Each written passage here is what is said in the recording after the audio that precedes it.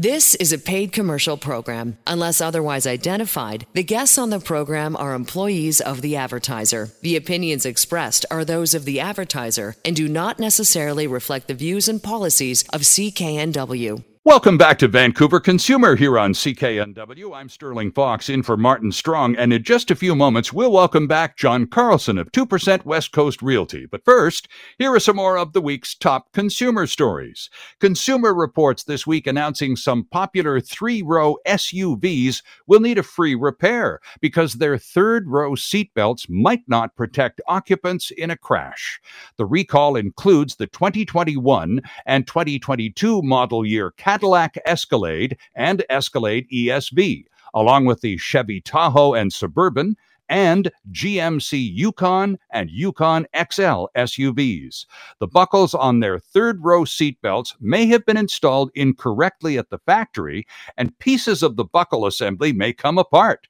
Both the left and right side belts are included in the recall. As a result, the seatbelts might not properly restrain third-row occupants. Now, GM says it's aware of 8 instances where seatbelt buckle assemblies separated, none of which led to crashes or injuries. After the failures were reported, the seatbelt supplier changed its manufacturing processes and instituted an additional inspection step to ensure that new parts were not affected by the same issue. Now, dealerships will inspect the seat buckle assemblies on those recalled vehicles and, if necessary, replace them with new parts free of charge. GM says that drivers whose vehicles are involved in the recall may be eligible for a rental car or courtesy transportation until the repair is performed. GM will begin notifying vehicle owners by mail by September 26, or you can go online to the GM Recall Center. If taking a pill or more per day is part of your routine, listen to this. According to a new study published in the journal Physics of Fluids, your posture and body positioning when you take a pill can have notable impacts on how fast the pill dissolves and when you start to feel the effects. The study showed the most effective way to position yourself is lying down on your right side. This has a dissolution rate of roughly 2.3 times faster than if in an upright position or lying on your back. On average, a pill will take 10 minutes to dissolve if you're on the right side position. Researchers showed this right side position sends the pill directly to the deepest part of the stomach. Most pills don't start working until they enter that part. The faster the pill dissolves, the faster it will be injected into your system. The next best position is upright, whether seated or standing, with a 23-minute dissolution time compared to 10 for lying on your right side. Lying on your back comes in as a close third. However, the study also shows lying on your left side is the most ineffective way to absorb a pill into your system. A pill can take up to 100 minutes to dissolve. However, for some, feeling the effects of medication immediately is not a priority, for example, taking time-release pills. Some new info on how to best take your daily meds. And researchers also add, check with your doctor if you have any questions. It may take you a few times if you're not used to taking any pills lying down. I'm not, so practice will be necessary.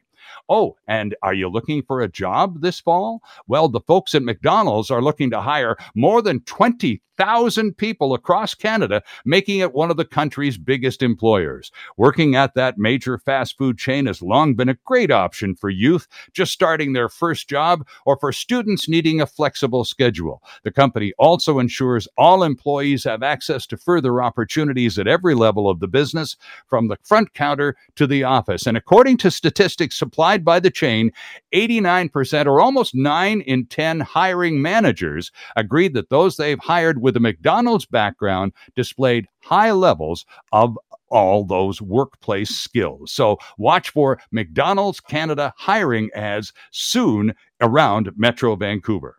Those are some more of the week's top consumer stories. We'll have a look at even more later on. We'll take a quick break right here, and when we come back, we'll welcome back John Carlson of 2% West Coast Realty. Stay with us, Vancouver Consumer, right here on CKNW. This is a paid commercial program. Unless otherwise identified, the guests on the program are employees of the advertiser. The opinions expressed are those of the advertiser and do not necessarily reflect the views and policies of CKNW. Welcome back to Vancouver Consumer here on CKNW. I'm Sterling Fox, sitting in for the vacationing Martin Strong, and it's a real pleasure to say hello to John Carlson, Personal Real Estate Corporation, and welcome Johnny Smartpoint back to Vancouver Consumer. John, good afternoon.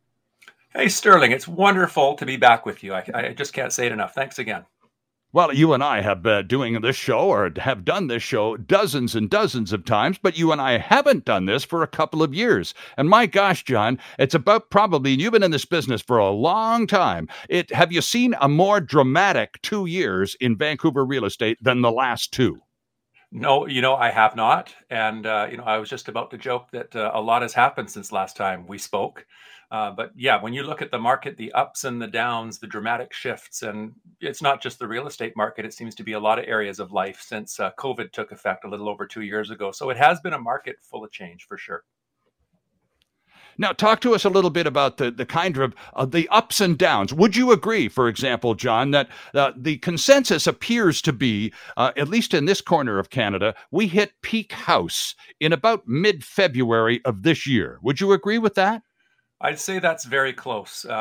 February and maybe early March as well. These were times when sellers had just almost seemed like unlimited leverage when it came time to selling their home, multiple offers, dozens of potential buyers, each one of them looking to outdo the other, and each one of them looking to finally be successful. And some of these buyers at that time in the market had been put through the grinder. I mean, they had bid and lost and bid and lost. And so as an agent who looks at a lot of listings and offers coming through, I remember at that time agents saying to me, John, what do we have to do with our offer? Can we make it better? Can we do this? Can we do that? And, things changed shortly thereafter. And now we're in a market that seems to have the shoe on the other foot to some degree.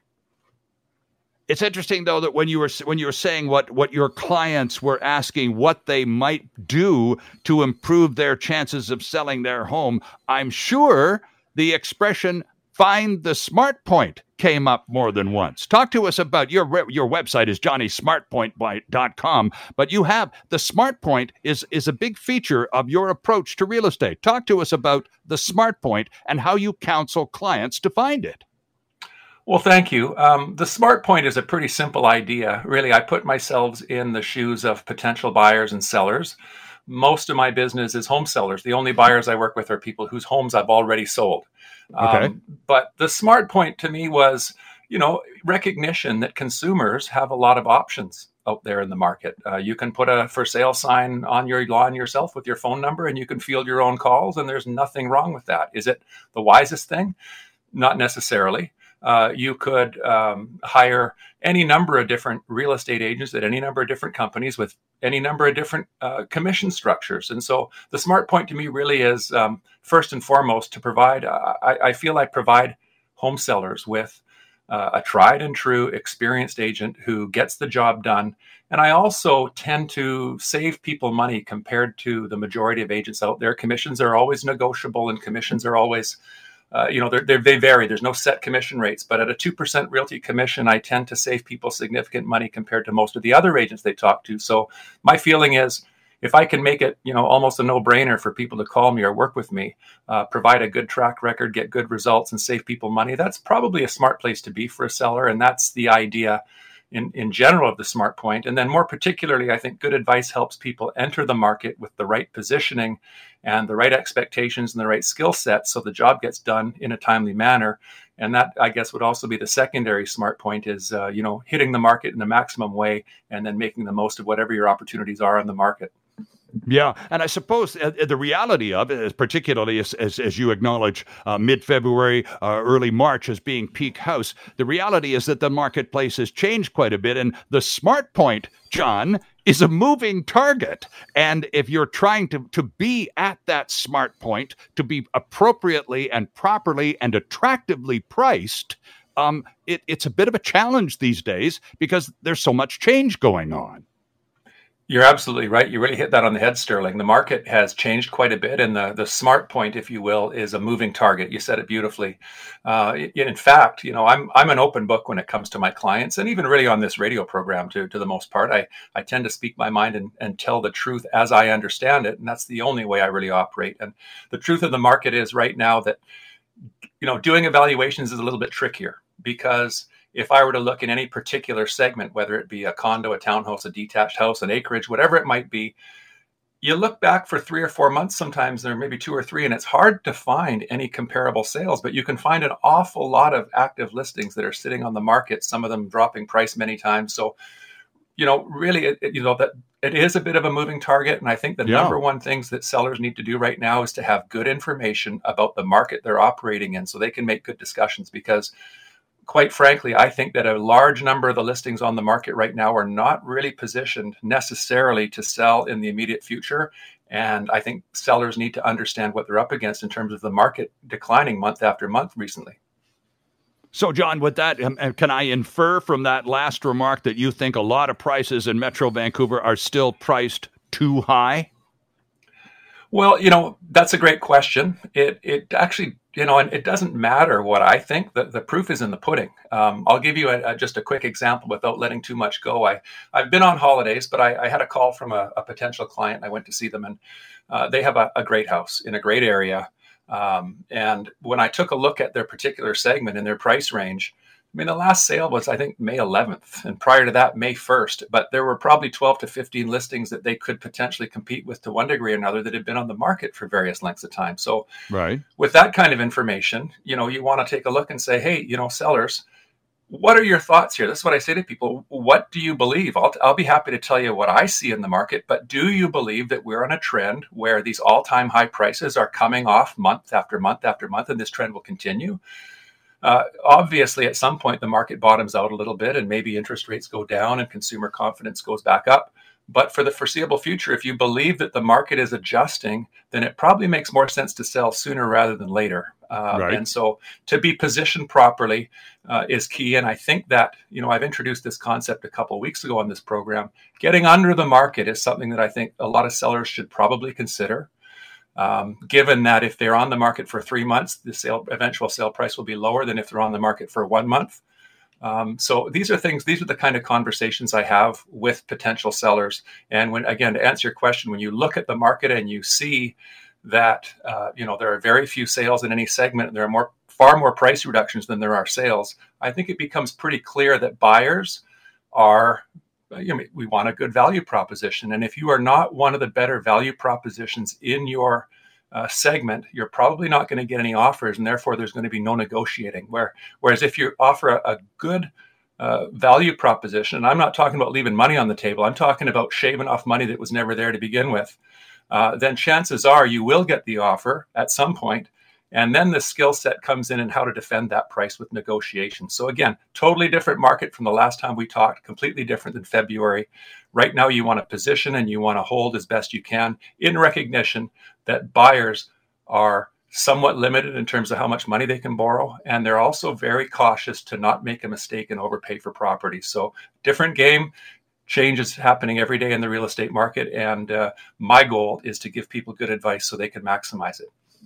Yeah, need to take a break here in a second, but just before we do, John, days on market. It used to be a big deal if you listed a property and it lasted more than 2 or 3 weeks. Oh boy, something's really wrong here in those high demand days. Some you've been there. Sometimes you'd put a sign out at lunchtime and by supper time you'd have a sale. Well, those days are long gone. Do days on market in terms of listing time, does that matter at all anymore? It matters in a number of ways to a seller. The longer you're on the market, the last 2 or 3 months, the less you've sold for. That's a statistical reality. So if you listed your house, say in April, and you're still on the market now, chances are you're not going to get anywhere near what you would have got had you been a little more attractive 2 or 3 months ago. So that matters. But on the other side of things, when buyers look at listings, if a listing has been on the market a long time, and a long time's a relative thing, as we just discussed, but if a property's been on the market for say 2 months, I think a buyer wants to know, hey, have there been any price reductions? And if there haven't, then oftentimes the buyer will say, gee, nobody else was interested. Why should I be? And that's part of the psychology of pricing well. So good question, but it's no sin, if you will, to be on the market a little while these days and to adjust your price as necessary. But then that's that getting under the market point that you were making with Martin last time around. Just, again, it's being attractively priced, isn't it? Well, that's a big part of it. And, what is attractively priced today? I can tell you honestly that some of the sellers I've had this conversation with, when I go back to April, I was talking to sellers about, hey, this thing has changed. We want to be more careful about how we price a property. I can tell you in virtually every instance of a sale that I've had since about April, that if there's been enough time, except for my most recent ones, of course, I've had a good run here. And if we look back historically, we'll look back at those prices and say, you know what, we did very, very well compared to the homes that are currently on the market. So you want to be careful how you handle it for sure. And I think that's where a professional comes in. We are talking with a consummate professional, John Carlson of 2% Realty. His phone number, 604-612-0080. Again, that's 604-612-0080. Always happy to speak to new clients. John Carlson and lots more from Johnny SmartPoint right after this on Vancouver Consumer. This is a paid commercial program. Unless otherwise identified, the guests on the program are employees of the advertiser. The opinions expressed are those of the advertiser and do not necessarily reflect the views and policies of CKNW. Welcome back to Vancouver Consumer here on CKNW. I'm Sterling Fox, sitting in for the vacationing Martin Strong, joined by John Carlson from 2% West Coast Realty. John, as you've mentioned before the news, talking about what's been going on since February, and things have quietened down a fair bit, not only here in Metro Vancouver, but right across Canada with interest rate increases and all sorts of things. And this summer has been really kind of quiet. Are you expecting these quiet times to continue, or perhaps expecting maybe a bit of an uptick in activity come September?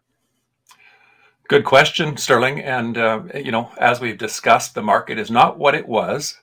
And I find, just personally, August has been pretty slow. My phone is not ringing a lot. A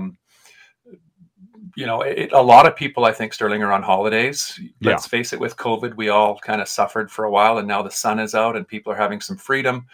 And, I think that August will continue to be slow. In fact, I'll be taking time off probably throughout the rest of August. Not that you can't call me, because I still check my messages, but if I'm selling my house or if I'm advising someone what to do, I think that it's very wise to wait until after the long weekend of September. I don't think the audience is fully engaged yet in the market, but September is the start of the fall market, and traditionally spring markets and fall markets tend to be really strong. So I would guess that whoever might be sitting on the sidelines and still looking at, buying a home or selling a home, I think that the market will have a bit of an uptick again in September, and that buyers will return to the market compared to, say, August, this month that we're in.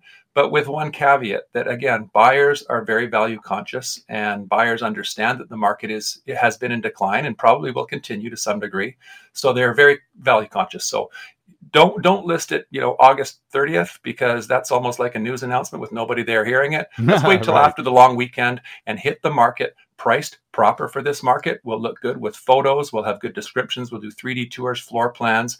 I'll announce some of my new listings as we can carry on with this radio show, and I can give people good exposure in the market. But I would say August is pretty much a holiday month. September, I expect things to pick up, and we're going to report back in a couple of weeks to see how that goes. Here's something from John's website, friends. A property that shows well, that is priced right, and that is marketed professionally will sell, regardless of who's listing it and regardless of how much commission the seller has agreed to pay. Buyers don't care whose name is on the lawn sign or whose smiling face is beside the Realtor.ca listing. Buyers only care whether the property they're considering purchasing fits their criteria, and their budget. This is intuitively obvious. And yet, John, the notion of caring and all of that sort of thing gets really swept away a lot. And people, I think, get caught up in personalities and that distracts from the mission of selling the house. So selling the house with a maximum profit and a minimum of commission. That's not a bad mission statement now, is it? I don't think so, and it served me pretty well, quite frankly. So even in this slower market, I have tended to be busy, and that's partly a product of just me being around a long time, I guess, and I have a lot of past clients. But even right now, I mean, I'm down to one listing. I had a few sell recently in the last few weeks, and I probably have some more coming along in September because I've been talking to people who are getting ready. But right. If you are thinking of selling, I'm available. I don't think I'm going to be overwhelmed or overworked. I don't think too many realtors will be in September, October, November. And if you ask me, September, October, November represent the 3 months out of probably the next 5 or 6 where you really have a good chance of selling with an audience being there and prices still being relatively high compared to the all-time highs. And I think after the December and January market, we're going to wait for a new spring market, which could have an entirely new level of pricing. Again, we got to wait and see on that. Sure. Now, John, in September, we do know the Bank of Canada has determined it's going to raise its interest rate, perhaps not to the dramatic effect that they did last time around, but there's going to be a bump. Has that already been baked into people's plans in terms of expectations, price-wise, et cetera, for September? To some degree, it has. We've seen a few bumps now, and incremental interest rate rise. And every time there's a raise in the rate, you kind of shake the tree for people who want to buy before they have to pay that new higher rate. So that's happened a couple of times now, and I think that tree's been shaken pretty good. But there are always people who, for some reason, want to or need to buy a home or sell a home. So it's kind of like the way I see it is if it were announced tomorrow that gas prices were going to come down 50 cents a liter by Friday, there'd still be people buying gas this week, but chances are a lot of us would wait. We wouldn't buy Monday, Tuesday, Wednesday, or Thursday. And I think that mentality is really something that the buyers have adopted. And with some of the buyers I've personally worked with recently, I mean, it's very simple. I tell them this. If you see something you absolutely love and you want to make an offer on it, let's do that. And let's see what kind of terms we can get to make you happy. And maybe interest rate timing plays into that. But on the other hand, if you're just looking at a property that doesn't really thrill you, time is on your side. So I think there are buyers out there looking. They're waiting to see what happens. They don't want to make a mistake, but they do have some urgency to buy a home. And these are the buyers who are going to be choosing the best value propositions they can find in their segment. So that's why you want to be one of those good value propositions that attracts the buyers. And then again, as I said, when the offers come in, it's not a slam dunk, unconditional $100,000 over list price like it might have been before. We have to fight, we have to negotiate, and we have to demonstrate value of your home to the potential buyers to convince them to pay the highest price possible. Indeed, and you call that defending the price, and for good reason, don't you? Yeah, absolutely. I mean, in this kind of market, you have to defend the price. There's a lot of uncertainty. That's the other thing we haven't talked about. Even a willing buyer who has access to maybe money, they don't need a lot of financing. They're kind of scared, or at least conscious of the fact that they don't want to make a mistake and buy a property and then have the identical house next door 2 months later sell for $200,000 less. Nobody wants to be underwater, so that's part of it as well. Let's talk about commissions. Let's take a couple of moments and talk about the 2% realty reality when it comes to selling your home. John, $1 million, especially for a single-family detached home, is a bit actually on the low side for a typical Metro Vancouver property, but it's a recognizable number. So let's use that as an example. Likely low for many, but let's use it because it's a nice round number. A house that sells for $1 million, most other brokers around Metro Vancouver will pay a commission on that $1 million sale of about $29,500. However, with 2% West Coast Realty, your commission on exactly the same property is a flat $20,000. The difference? $9,500, which you get to keep and which you'll probably need because, John, as you've discovered more than most of us, moving always costs a lot more than you expected to, and that savings comes in pretty handy right away. And if this is your principal residence, that's tax-free money. And correct, there are fees associated beyond commissions with moving and property transfer taxes, movers, and all these things. But even if there weren't, wouldn't you rather get more money in your pocket? Close to $10,000 in this case. And I do want to underline the fact that when we talk about these numbers, we're comparing a 2% commission to a 7% of the first 100,000 and 2.5% of the balance commission. So again, commissions, they vary. There's no set rates, but I think most people will find if they interview a bunch of realtors that's what the majority of agents in this area are charging. So I'm happy to give what I consider better value to my home sellers, and also provide the good results that come with 26 years of experience in selling a lot of homes. So, that's the smart point again, and it's what I offer potential sellers, and that's what keeps me busy, quite frankly.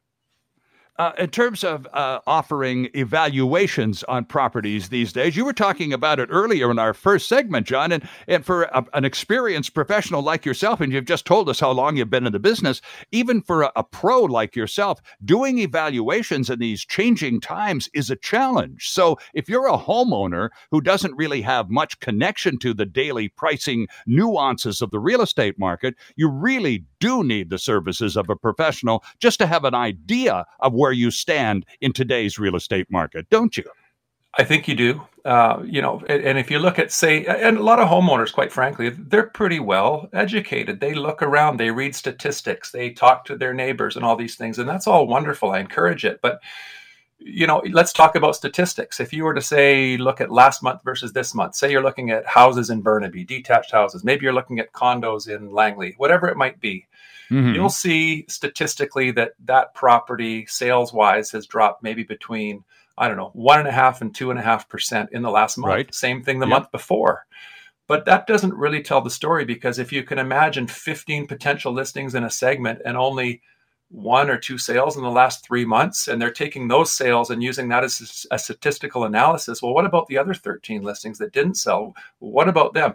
This is a supply and demand business. And I don't think necessarily these sale prices are telling the whole story, because when you've gone from a market where virtually everything's selling to a market where very little is really selling compared to the overall inventory, you got to think that those unsold listings are either going to come off the market or they're going to adjust their price downward reluctantly. And sellers do reluctantly drop their price if they have the motivation to sell and the market is no longer there. So it's human nature to remember the all-time highs. And we're still somewhat close to those numbers, but every month we're slipping a little bit further away. John, if you have a house that's on the market right now, and it's been on market for several weeks, maybe even a month or two, and it's just not moving because you already know the price is just over top, it's just too high, is it wiser to just trim your price, make a price adjustment, or take the house off the market, return to the market as a new listing in a month with an adjusted, more attractive price? Which of the two strategies is most effective? That's a great question. And I want to be careful, because when you bring up the example of houses that have been on the market for a while, these examples, I guess, would be properties listed by other agents. And I don't represent those sellers. So I have to be very careful about throwing advice out to people who have been on the market. But if I have a listing right now, let's say in August, and we're not getting anywhere, and September long weekend rolls around, I think it's much better to relist a property fresh, at the new price. Like, so let's say you're going to drop a $30,000 price. Let's just say that. Well, you can drop it $30,000 and it's still been on the market 4 months, and buyers might not really get that excited about it. But a new listing that comes out tends to get emailed to people on search notifications and all that sort of thing. And it gets more attention. So I'm a believer in, a small adjustment. Great. You make an adjustment to the listing. But if you're running up and bumping up into a wall, probably what you want to do in early September is to reevaluate things. You want to look at your competition, find out how many, if any, have sold, what they have done regarding pricing. And then if you come up with a new price, it's not that hard to cancel a listing and relist it so that it's fresh. And, I'm not the only agent who would do that, but I think that's usually a pretty good idea depending on the circumstances. Interesting. I wanted to come back briefly to this notion of defending the price and having the property look its optimum when the buyers or potential buyers make that all-important visit for the showing. That's a big part of defending the price, advising the client on how best to present their property. And I wonder how much time and focus you spend on that. Well, when I learned real estate many years ago, one of the teachers that taught me said, "That's why they shine the apples at Safeway, Johnny." And that's kind of stuck with me. You want to shine it up. Now, you don't want to make an apple a pineapple or an orange, because you can't do that. So you work, understand what you have. But here's another good point when it comes to, this discussion. Some homes, some property, much easier to defend in terms of price than others. And my theory is this: if you have a house, let's just say, that's in a cul-de-sac, on a green belt, close to a certain school, that's away from traffic, it's quiet, it's private, it's got income from a basement, it's got RV parking, it's got detached garage work, whatever these things might be, the more of these desirable factors you can have in one place, the less competition you really have, and you can stick to your price a little easier. If you are a row home with 7 other row homes just like you on the same block for sale, it's much more price sensitive. So part of the formula is understanding your leverage position. And that, if there's any takeaway from this conversation to the listeners right now, I would say understand your leverage position, because that really is everything when it comes to negotiating. And if you need some help understanding your leverage position, give John Carlson a call, 604-612-0080. Again, that's 604-612-0080. Or check out the website, johnnysmartpoint.com. John Carlson, it's been a long time since you and I had a decent chat on the radio. This was fun. Thanks ever so much. Looking forward to it again, Sterling. All the best. We'll be right back. This is a paid commercial program. Unless otherwise identified, the guests on the program are employees of the advertiser. The opinions expressed are those of the advertiser and do not necessarily reflect the views and policies of CKNW. Once again, our thanks to John Carlson of 2% West Coast Realty for another very informative visit. JohnnySmartPoint.com for lots more local real estate info, too. Before we have to leave, here's another of this week's top consumer stories. According to a recent global news story, here's some great advice for travelers looking to avoid high currency conversion costs on their vacation. Rule 1 is, wherever possible, use a credit card. Now, they're not accepted everywhere, but they are widely used, and they do offer the lowest conversion rates from the local currency back to Canadian dollars. If you're offered a choice when you buy something abroad with your credit card, get charged in the local currency, because you'll stand a better chance at a better rate of conversion if you do. Travel advisors say you should always have some local cash with you too, not tons of loot bulging from your pockets, but enough local money to take a cab or grab a meal or deal with an unexpected demand. After credit cards, ATMs offer the best conversion rates, but be careful, they're not all equal. The experts warn particularly about avoiding ATMs located in airports, hotels, and of course, casinos. In all those cases, you'll be paying extra for the convenience. One final thought. If your credit card company likes to be notified before you buzz off on your dream getaway, then for goodness sake, take a minute and notify the company. Then relax and bon voyage. And that's it for this weekend's edition of Vancouver Consumer here on CKNW. Thanks to all our guests and to producers Leila Kadir and Leonardo Coelho. And mostly, thank you for tuning in our show. For Martin Strong, I'm Sterling Fox. Join us again next Saturday for another edition of Vancouver Consumer, right here on CKNW. The proceeding was a paid commercial program. Unless otherwise identified, the guests on the program are employees of the advertiser. The opinions expressed are those of the advertiser and do not necessarily reflect the views and policies of CKNW.